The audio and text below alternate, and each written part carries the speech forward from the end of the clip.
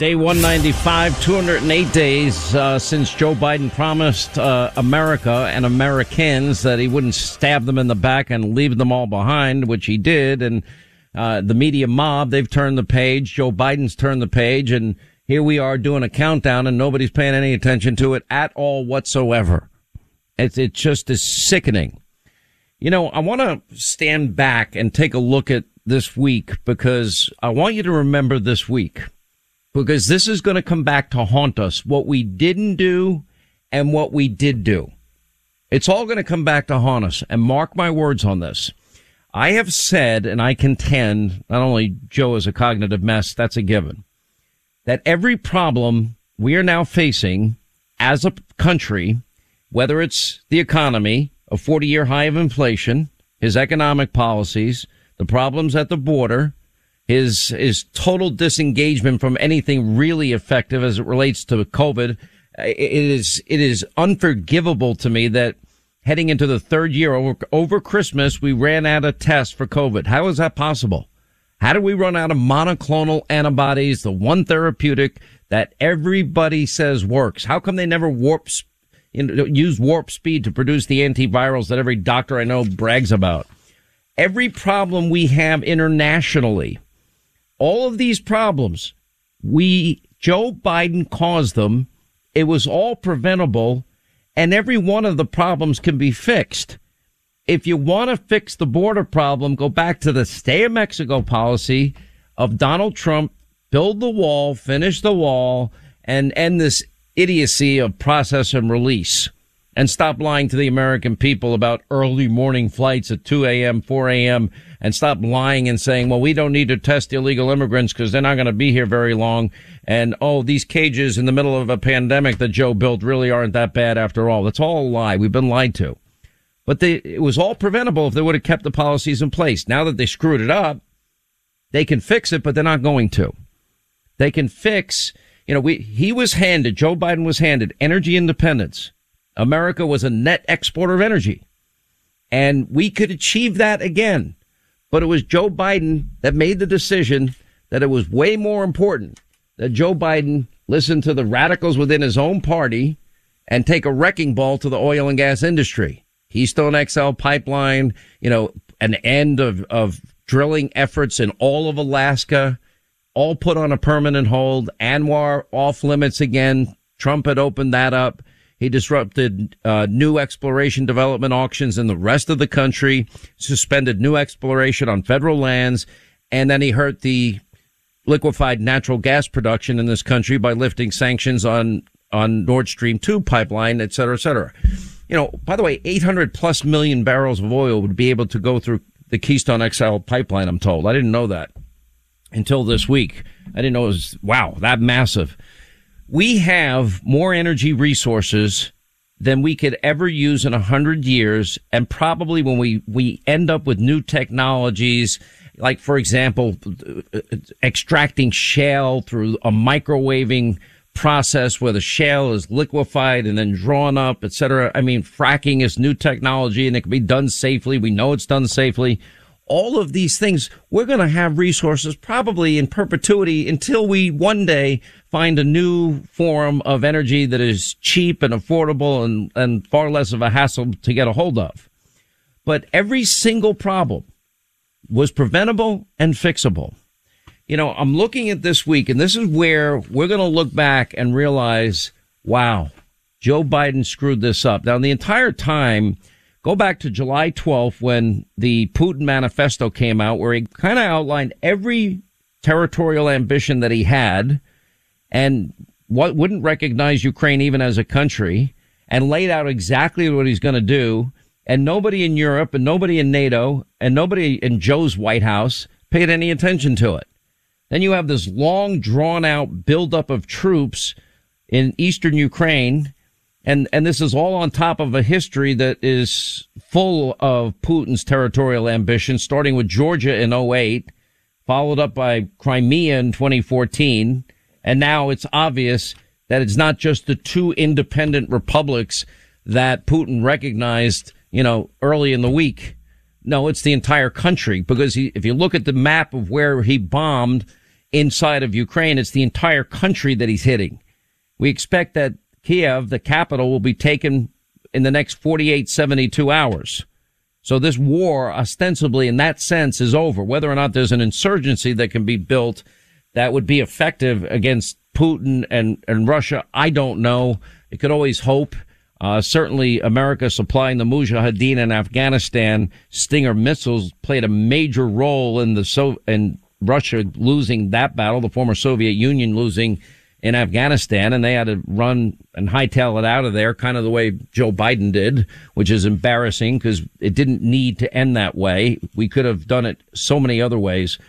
But this is what you're going to remember from this week that most people won't focus on. Not only did Joe Biden, all the sanctions that he did put in place, which we went over yesterday when we covered Joe Biden's sanctions, not all of them combined are meaningless because of one reason. And that is that the one area where they really needed to hurt Vladimir Putin, they didn't touch. And that is the Biden White House acknowledging that sanctions are not designed to disrupt Russia's energy exporting. In other words, they're not going to touch the heart and soul of Putin's finances. The one sanction that would have been most effective, and that is putting a stop, a freeze on importing any oil energy from Russia altogether. Now, this goes back to my point yesterday, which is if I was president, and I'm not president, I'm just the talk show host. If I was president, my speech to the nation yesterday would have gone something like this. I just got off the phone with all the largest energy producers in America, and I told them as of noon today, every restriction that I have put on energy exploration and production has been lifted, and I have asked them to rapidly get up as much production as possible so we become as energy independent as quickly as possible, and so we can supply the energy needs of our allies in NATO and our Western European allies. That's what I would have done. And simultaneously, I would have also designed the sanctions to absolutely disrupt Russia's energy exports, because that's where he's getting all his money from. That's how he's financing this war this unprovoked war that he's now declared against a sovereign country, Ukraine. Now, I'm not the biggest fan of Ukraine in terms of, this has been a country that has been plagued with corruption for a long, long time. We know because we got it on tape. We got Joe Biden on tape bragging, you're not getting the $1 billion until you fire that prosecutor Shokin, who's investigating my son, who has zero experience in energy, gas, oil, etc., but is making millions of dollars. Then the famous GMA interview with Hunter Biden. You have any experience in energy? No. Any experience in oil? No. Gas? No. Any experience with Ukraine? No. Why do you think they're paying you millions of dollars? I don't know. It's a good question. I don't know. Do you think it's because maybe daddy is the vice president in charge of all policy of Ukraine? Maybe that your vice president father's the part of the reason? Probably. The real quid pro quo, in other words. But I digress. So I'm looking at this and Biden has been so ineffective pushing Vladimir Putin, we're told, to de-escalate, return to diplomacy. Well, you don't ask somebody to return to diplomacy when he has a gun at your head. He was asking for him to return to diplomacy when he had already amassed all his troops and military might on the eastern border of Ukraine. He should have done it before they deployed the troops, as they were deploying the troops, and you should have said straight up, we will defeat you financially, and it will hurt. All this rhetoric, it's going to hurt, and yesterday saying that, well, we never really thought that sanctions would stop Vladimir from invading, but we'll see what it looks like in 30 days. Kamala Harris said sanctions would deter Vladimir Putin from going in. So what we now have done here is you're talking about paper tiger, phony symbolism over substance sanctions that are being put on Russia, because you're allowing the lifeblood of that economy. 50% of the Russian economy is based on energy. And the White House rightly got blasted. You had the deputy national security advisor. Literally, we have the tape of it. I'll play it right now. He said the sanctions levied against Russia in response to their invading a sovereign country, Ukraine, are not designed to disrupt Russia's energy exports. Listen. To be clear, our sanctions are not designed to cause any disruption to the current flow of energy from Russia to the world. We've carved out energy payments on a time-bound basis to allow for an orderly transition of these flows away from sanctioned institutions, and we provided other licenses to provide for an orderly wind down of business. It negates the effectiveness of any of the other sanctions you put in place, because you now are ensuring that Vladimir Putin has a free flow of monies going into his coffers that will fund not only this territorial ambition, but perhaps maybe other territorial ambitions that he might have. I mean, and the fact that, Germany, and this is where the tape I played of Trump on Tuesday is so impactful, because Donald Trump literally in the grill, in the face of the head of NATO, telling him how stupid they are, that the whole purpose of the NATO alliance is to protect all these countries from Russia, Germany from Russia, all these European countries from Russia, and that we're bearing the bulk of the cost of all this in terms of our GDP. Germany's not paying its fair share. And not only are they not paying their fair share, we're supposed to be staying aligned against Russia. And then you have countries like Germany and other countries that care more about Russian oil.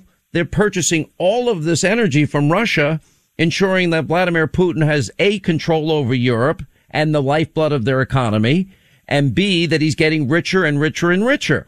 And then Joe took it even a step further when he artificially reduced the world supply of energy because he's beholden to these left-wing climate alarmist cultists that will refuse to allow energy independence in this country. It's insane. This is a form of insanity. Importing 232,625,000 barrels of oil from Russia in 2021. That's what Joe Biden did. He even imported 1 million barrels of oil from Iran in 2021. He imported 316,226,000 barrels of oil from OPEC. He's making the world rich again. And here's the sick part of it. We have more natural resources than they do. And yet in everything that he said this week, not once would he even broach the topic, oh, maybe we should increase energy production here. That means this, if he stays in this lane where Vladimir gets to sell his oil and make all this money and America won't outproduce Russia, there's no end in sight in terms of Putin's ability to do whatever the hell he wants, and nobody's going to lift a finger to stop him, is my prediction. This is a huge mistake, another preventable problem, and another problem that we could solve that Joe doesn't know how to solve. These are dangerous times. Listen, as we roll along on this Friday, 800-941-SEAN, you want to be a part of the program. Once Joe Biden made the decision, and his weak team made the decision that their sanctions are not designed to disrupt Russia's energy exports. It is game, set, match. It's over. Not only militarily, and we've gone over and compared and contrasted the size of the Russian military versus Ukraine.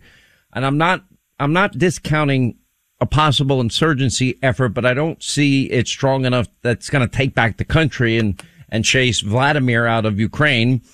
And all of this is the world saying, oh, no, this is bad. This is horrible. This is awful. This is wrong. This is a sovereign nation. This can't stand, and this and that. And we're going to put harsh sanctions on Vladimir, and Russia's going to feel the pain.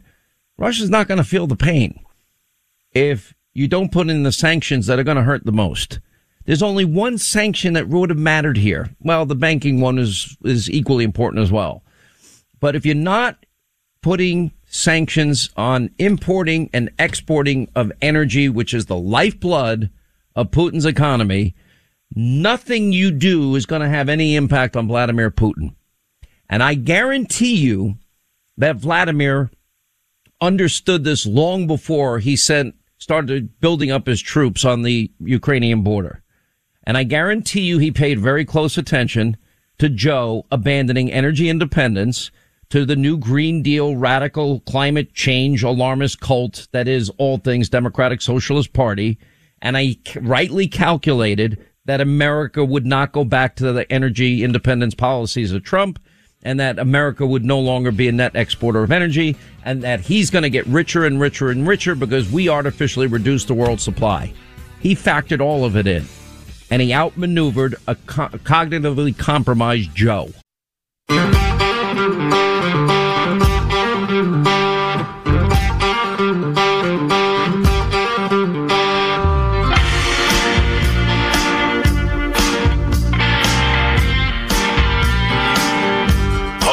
Them accountable. Sean gets the answers no one else does. America deserves to know the truth about Congress. All right, 25 now till the top of the hour, 800-941-SEAN if you want to be a part of the program. I know that there are many making a big deal, and it is a big deal, of the bravery of citizens in Ukraine trying to fight back in a David versus Goliath battle that I don't see as winnable. Right now, I don't see an insurgency capability weapon-wise that would be sufficient enough to push back the Russia and have that big an impact. There'll certainly be some pushback and there'll be some bravery. I know people have made a lot of the anti-war protests that have erupted on the streets of Moscow. That does not faze me or impress me at all, because what's going to happen is, as would happen in any authoritative state, is they're going to go in and, like little Justin did to the peaceful protesters, the convoy in Ottawa, and Putin's thugs are going to crack heads and put people in jail, probably kill some people to send a message. You're not allowed to crack down in Putin's Russia. That's the end of that. You know, and to watch the European Union go as wobbly as they have, I mean, in particular, you've got diplomats from many EU members concerned about other sectors of the Russian economy being penalized beyond energy. They could care less because it didn't happen to them. They don't really care that much that Putin took Ukraine. But it can, you know, what are his real ambitions? We'll get to that in a second. You know, you have Austria complaining, Germany complaining, Italy in particular raising concerns about imposing broad sanctions on cross-border financial transactions and banking operations. And Italy is pushing to leave the luxury goods industry untouched so they can continue to export fashion and other high-end products to Russia. So they're putting their profits above the rights of the Ukrainians to have a sovereign country. As imperfect as country as Ukraine is, there's been a lot of corruption historically there. Belgium wants an exemption for the large diamond sector, and no EU countries are seriously advocating sanctions on the energy sector.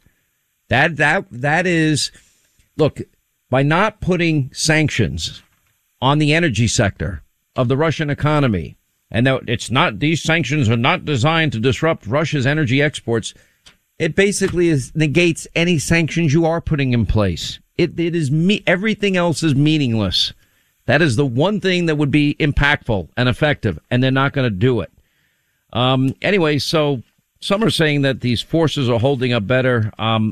I don't see that it's going to continue long term. I hope I'm wrong. I would like to see an insurgency that is effective, that would be effective in the long term. I think that would be great. It's just beyond frightening, because then you got to look worldwide. You've got Joe Biden, unbeknownst to me, I didn't see the Wall Street Journal piece, but unbeknownst to me at the time, it was actually Reuters that first reported that the United States, for the first time since 1991 under Joe Biden, imported over 1 million barrels of oil from Iran.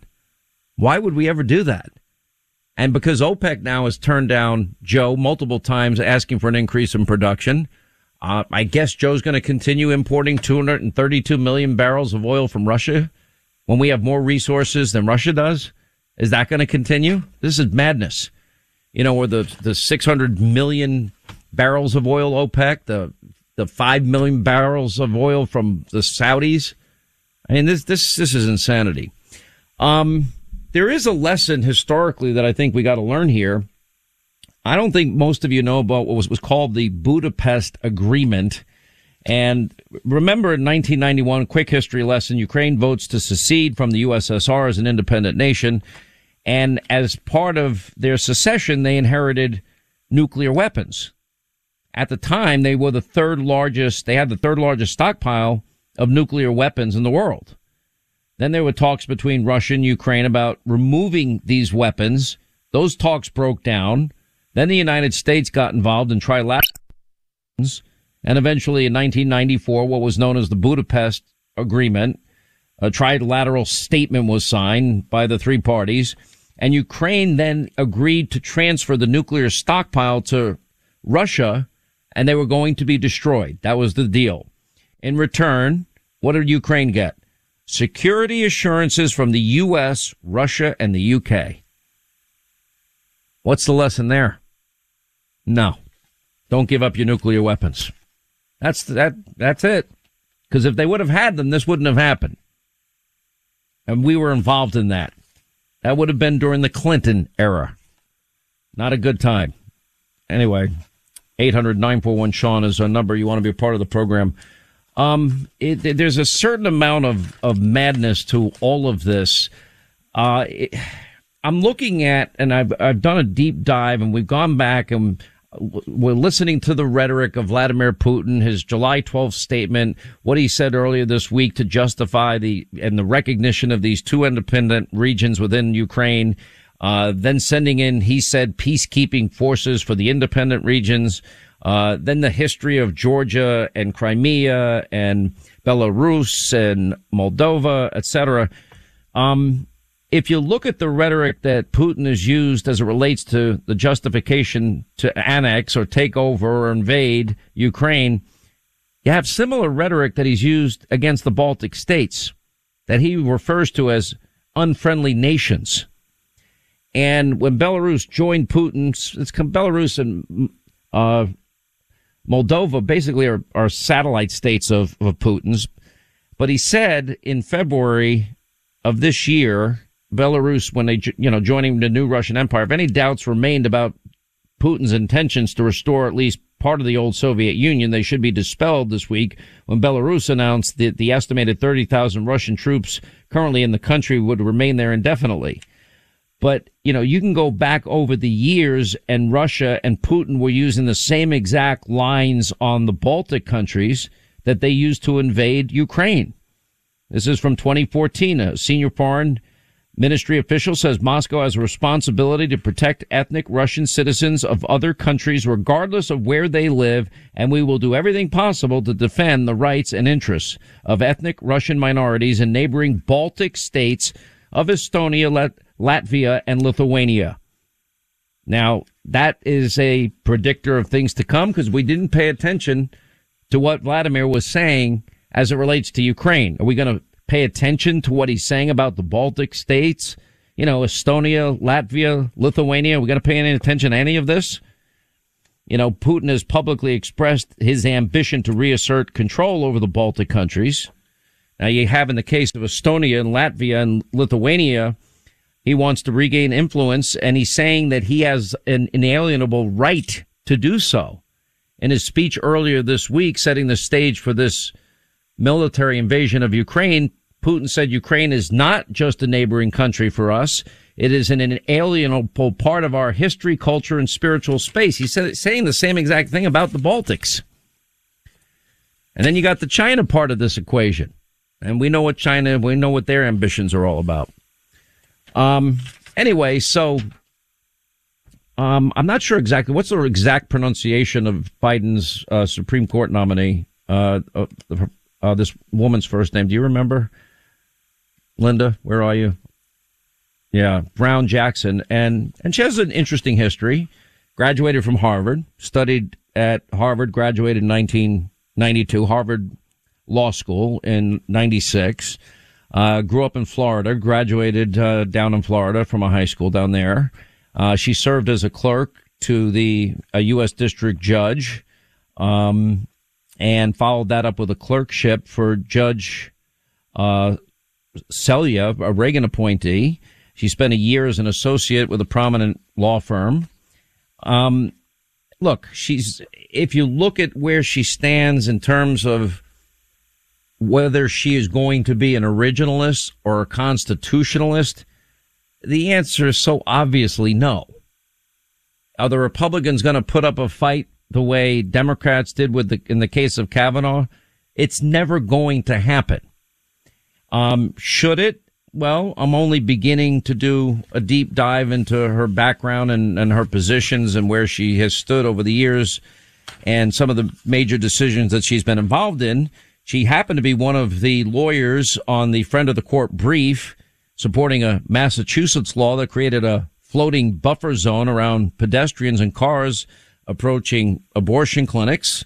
I'm sure she'll be asked about that. In the Committee on the Judiciary versus McGahn, she ruled that Don McGahn, former White House counsel to Donald Trump, was required to testify before the House Judiciary Committee as part of their investigation into Russian interference, which we now know is all a lie and a conspiracy theory of the left in the 2016 election.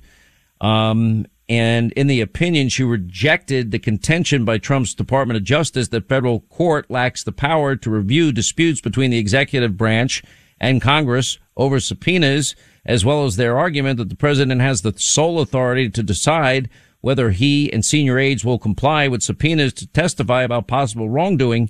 And she stressed the primary takeaway from the past 250 years of recorded history is presidents are not kings, which is a specious argument in my view, because if you have people around the president of the United States, and I don't care who it is, and they can't offer free advice without the fear of reprisal of the counsel that they're giving the president in historical moments, then they're not going to give the true counsel that presidents need to hear.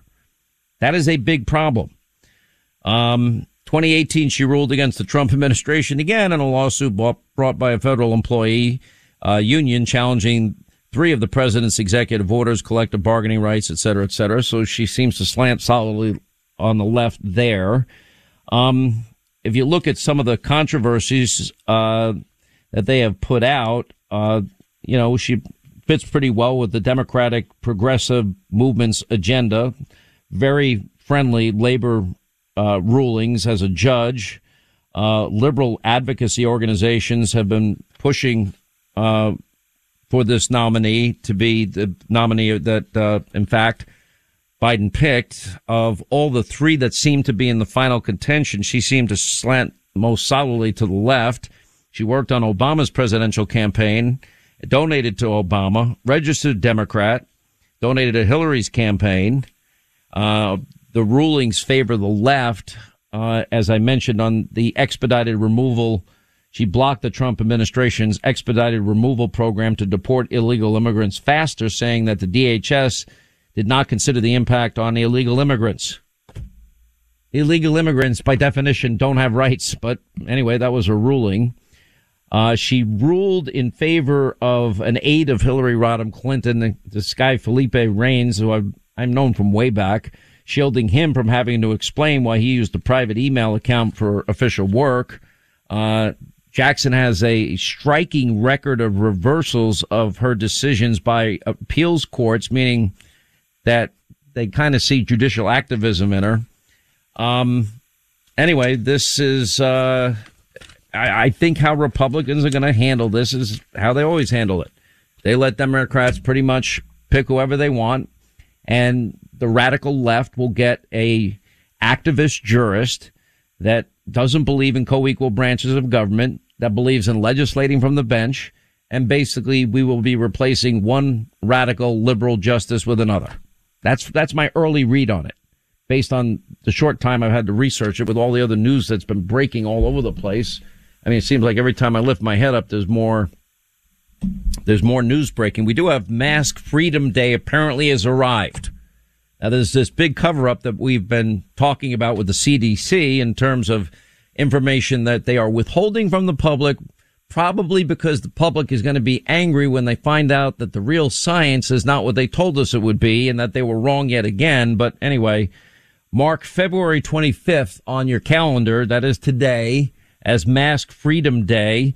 70% of Americans will be able to remove their masks indoors, including inside of schools, under new guidance to be released by the Centers for Disease Control and Prevention today. According to ABC News, under the new metrics, updated guidelines, more than half of the U.S. counties, 70% of American life will now be in areas of low or medium risk, no longer recommended to wear masks, said two sources briefed on plans but not authorized to discuss them ahead of the announcement, et cetera, et cetera. Did they make that announcement yet? Because I read this a little earlier, just before the show. They did not make it yet, no. They didn't make it yet, but it's coming. ABC News said so it's got to be true, right? You got to trust the big networks. They get everything wrong.